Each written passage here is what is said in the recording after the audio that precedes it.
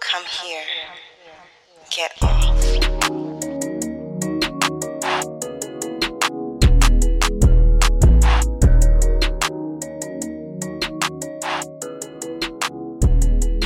Our guest today is Sandy Warner, pronouns she and her. Sandy writes LGBTQ plus polyamorous romance under the pen name Lesser Known One. When this cis lesbian writer isn't shipping triads, she enjoys playing video games, critiquing internet pics of other people's gumbo, and spending family time with her life partner and 4 kids. Sandy, we're so glad that you're here with us today. Thanks for coming through. Thank you for having me. It's a pleasure. Kimria just read your official bio. I feel a little judged because I am someone from St. Louis that loves to make gumbo. I will never post it for people like you. But tell us in just regular ass words what you do. What I do is I basically use my platform of writing to share diverse narratives so that people can get exposure to different forms of relationships, polyamorous relationships, consensual non-monogamy, and I also like to place an emphasis on LGBTQ plus characters because I think that it builds empathy when someone is able to stand in the shoes of someone else and to kind of see, well, this isn't too different. This isn't too unbelievable. So I write queer polyamorous romance so that I can share those diverse narratives as kind of a form of creative activism. Wow. So what's your writer origin story? Like, did you always know you were a writer? Were you, the 6-year-old writing stories on the back of everything? Yes, I was. I was in the second grade. I was about 7 years old, actually. And my second grade teacher came up with this competition. She's like, hey, I want everyone in class to write this story. And I did. She entered it into a regional writing contest, and I won first place. And then I went on to win first place every year for the next 5 years. And so winning definitely made me feel like, okay, yeah, this is what I'm supposed to do. I'm a writer. I'm the writer of my parish. And clearly, I was a precocious kid, but I was also full of myself. I kid you not. It took growing up, becoming an adult, getting into the world of ghostwriting to realize, well, maybe I'm not quite a writer yet, but I'm going to be. So, yeah, I always knew this is what I wanted to do. I love the idea of a little Black girl being full of herself. We need more Sandys in the world. So we learned that you worked as a ghostwriter for years. What made you make the leap from working on books for other people to creating your own? That one was an easier leap than I wanted it to be. I have been working with a client for a very long time, and we had built a great rapport. We had a great relationship, very well-paying client. And unfortunately, he decided to close his publishing company unexpectedly, which put me back into the gig economy, right? And relying on finding new clients, and I was having trouble with it at the time. I went through a little phase of depression behind it. And my daughter says, well, get away from that stuff. Get away from the sales figures, the marketing, the, chasing behind clients and writing to someone else's specifications. If this is what you love doing, do this thing. And it may sound like I'm making this up, but I kid you not. My 14-year-old is probably a 23-year-old trapped in a 14-year-old's body. And so she sat me down with Ava DuVernay's TED Talks, and she's like, watch this. And she's like, listen to what she's saying. If this is what you want to do it because you love it. Don't do it because you have to do it. Don't do it because it's a job. And that really kind of sparked it. It made me feel like there is something else that I can be doing with this. It can still be my career, but for now, I can embrace just writing for myself, just writing for leisure, even if it doesn't necessarily go anywhere. And I think I found the most success when I kind of got away from that model of, this is my job, I clock in, I write, I turn this into a client. And I got into the mode of, this is what I love to do. I get up and I write, and then I post it, and I share it with people, and I see how they like it. Wow. Look at that baby changing your life in all ways. Full of herself 6-year-old later on went to birth an amazing 14-year-old. Like, jeez. That is so dope. Mm-hmm. So you kind of touched on this a little bit towards the end of that last answer, but the book we read last week, Lead Me Astray, was published in a non-traditional way. So why did you make that choice? And can you tell us a little bit more about that process? Yes. So As I pointed out, my daughter told me, hey, do this thing because you love it. And at the time, she was a huge fan of this platform called Wattpad. And I had heard about Wattpad. It's been around for forever, but I really thought of it as this place for teenagers to spew their hormonal stories. But when I saw how much she was on there and enjoying it, and I knew what her interests and tastes were, which weren't really kind of the traditional teenager tastes, I was like, well, let me see what this is. And I decided to follow her advice and post my stories onto the Wattpad platform. So to clarify what Wattpad actually is, it is a story sharing platform where anyone can write and post their story for others to read. But in the past 3 to 5 years, they've kind of expanded their role into a talent agency. And so you see movies like After, you see shows like Light as a Feather on Hulu. These are things that kind of started at Wattpad that kind of got an international market and expanded. They became much bigger than just a story on a free writer's platform. And so, by me posting Lead Me Astray onto Wattpad, it actually ended up becoming really beneficial for me. It opened up a lot of opportunities for me. It was non-traditional, but I think that the publishing industry is evolving in such a way that you're going to see a lot more authors coming out with a different way of doing things and finding success with that. That's awesome. So where did the inspiration for this story come from? We opened this call with me gushing about how unique and layered this story was, but where did the inspiration come from? Well, when I sat down and it was really rapid fire, I wish that there was a way to fully put you in that moment. But if you can imagine a woman walking around her living room just kind of in this angsty period of what am I going to do? I'm a writer. I don't feel like I'm sharing my work. I don't feel like I'm getting the exposure that I need. I don't feel like it's going anywhere. And then if you can imagine someone saying, hey, sit down. If this is what you like to do, just do the thing, right? It transitions so quickly from there to me grabbing a notebook and jotting down ideas and saying, okay, if I was going to read this book, what type of character would I want to see?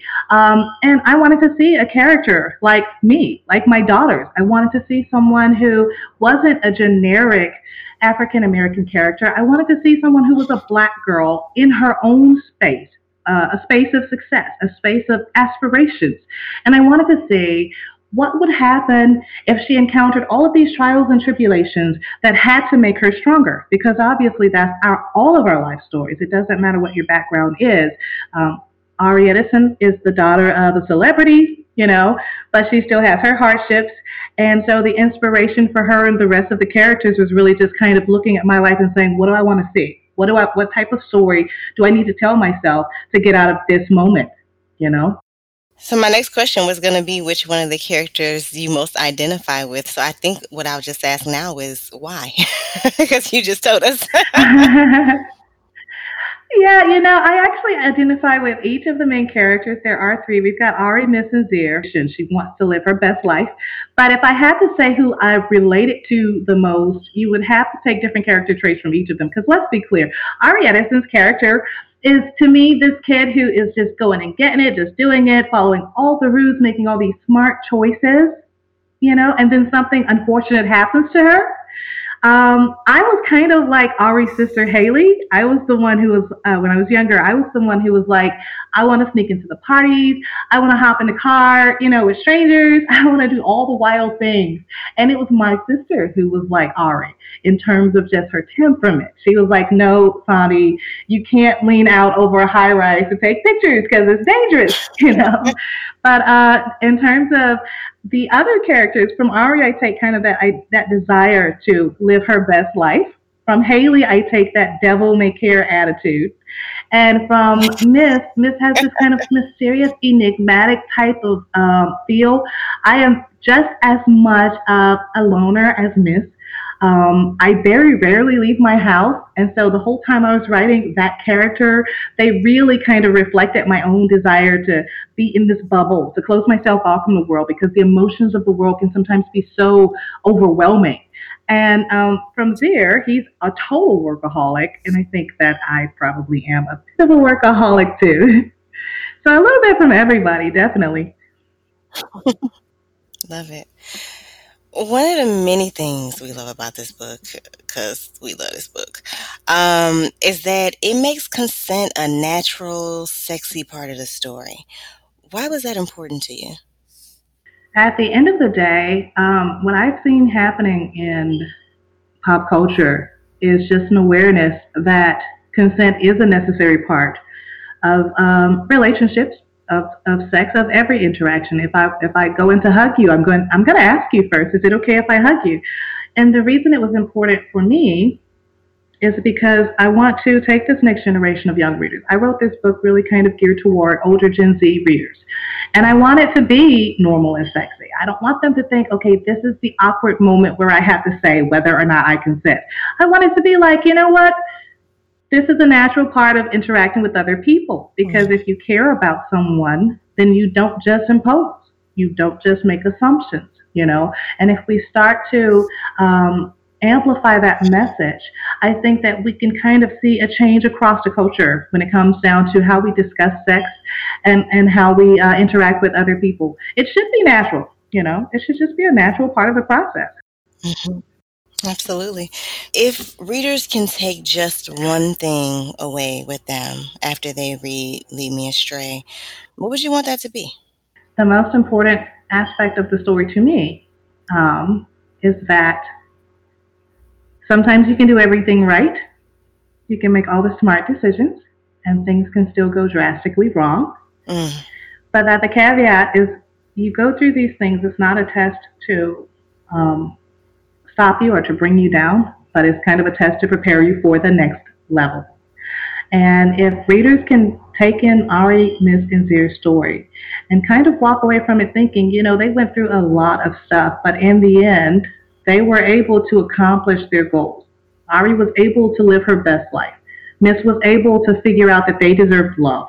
Zir was able to understand that if you care about someone, it can't be all work and, you know, you guys got to understand I'm working. And if readers come away from the story understanding that you're going to go through something, but you're going to be okay, that would really make me happy.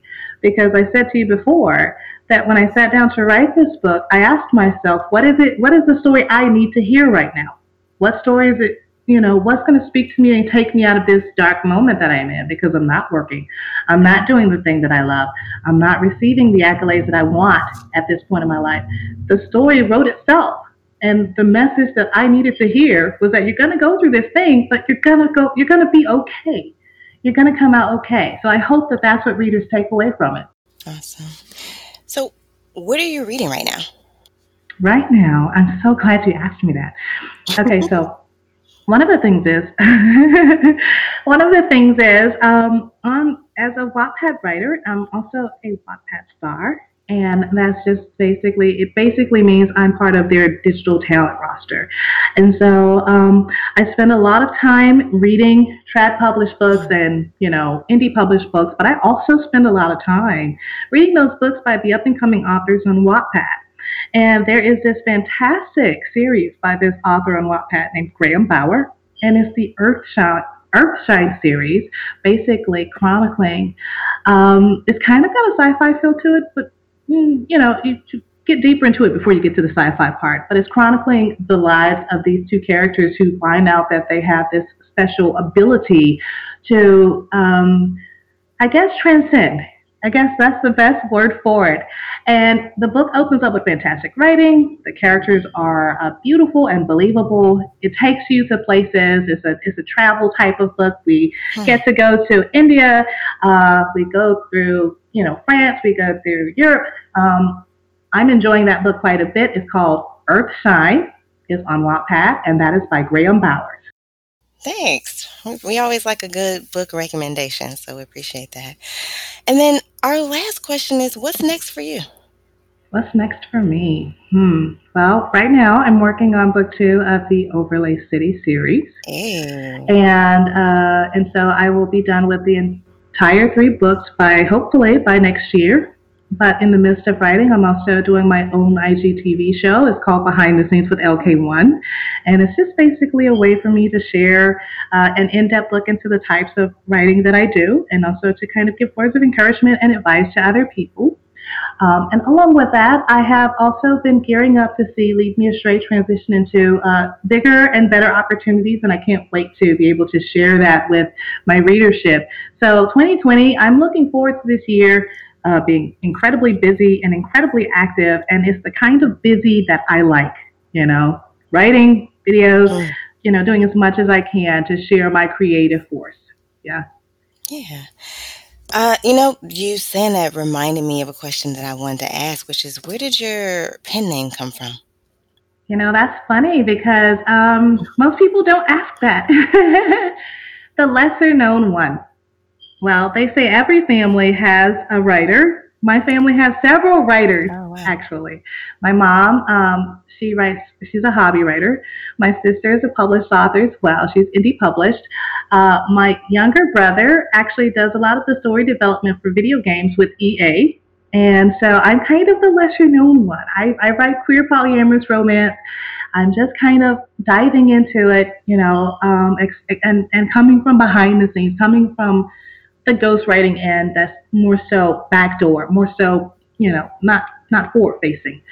So the lesser known one reflects just kind of that sense of, you don't know me yet, but you will know me. I'm coming out of those shadows, definitely. I was about to say that's changing. Yeah, I hope so.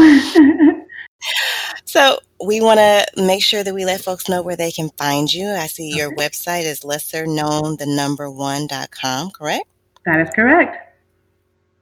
Okay, and on Wattpad, it's wattpad.com. Oh, go ahead. Tell us, please. Oh, you're doing a fantastic job. I'm sorry. I didn't mean to overtalk you. I was just going to say you can also find me on wattpad.com/user/lesser-known1, the number 1 altogether. You can also find me on Twitter and on Instagram. And my handles on both of those are lesser_known_ the number 1. Wonderful. See, you did a great job at it. And that ends this week's episode of The Turn On. Thank you so much for joining us. This episode was produced by us, Kenria and Erica, and edited by Ballistic. The theme music is from Brazy. We want to hear from y'all. Send your book recommendations and all the burning sex and related questions that you want us to answer to theturnonpodcast@gmail.com. And please subscribe to the show on your favorite podcast app. Follow us on Twitter at The Turn On Pod and Instagram at The Turn On Podcast. And find links to books, transcripts, guest info, and other fun stuff at theturnonpodcast.com. And remember, the Turn On Podcast is part of the Frolic Podcast Network. You can find more podcasts that you'll love at frolic.media/podcast. Thanks for joining us, and we'll see you soon. Bye.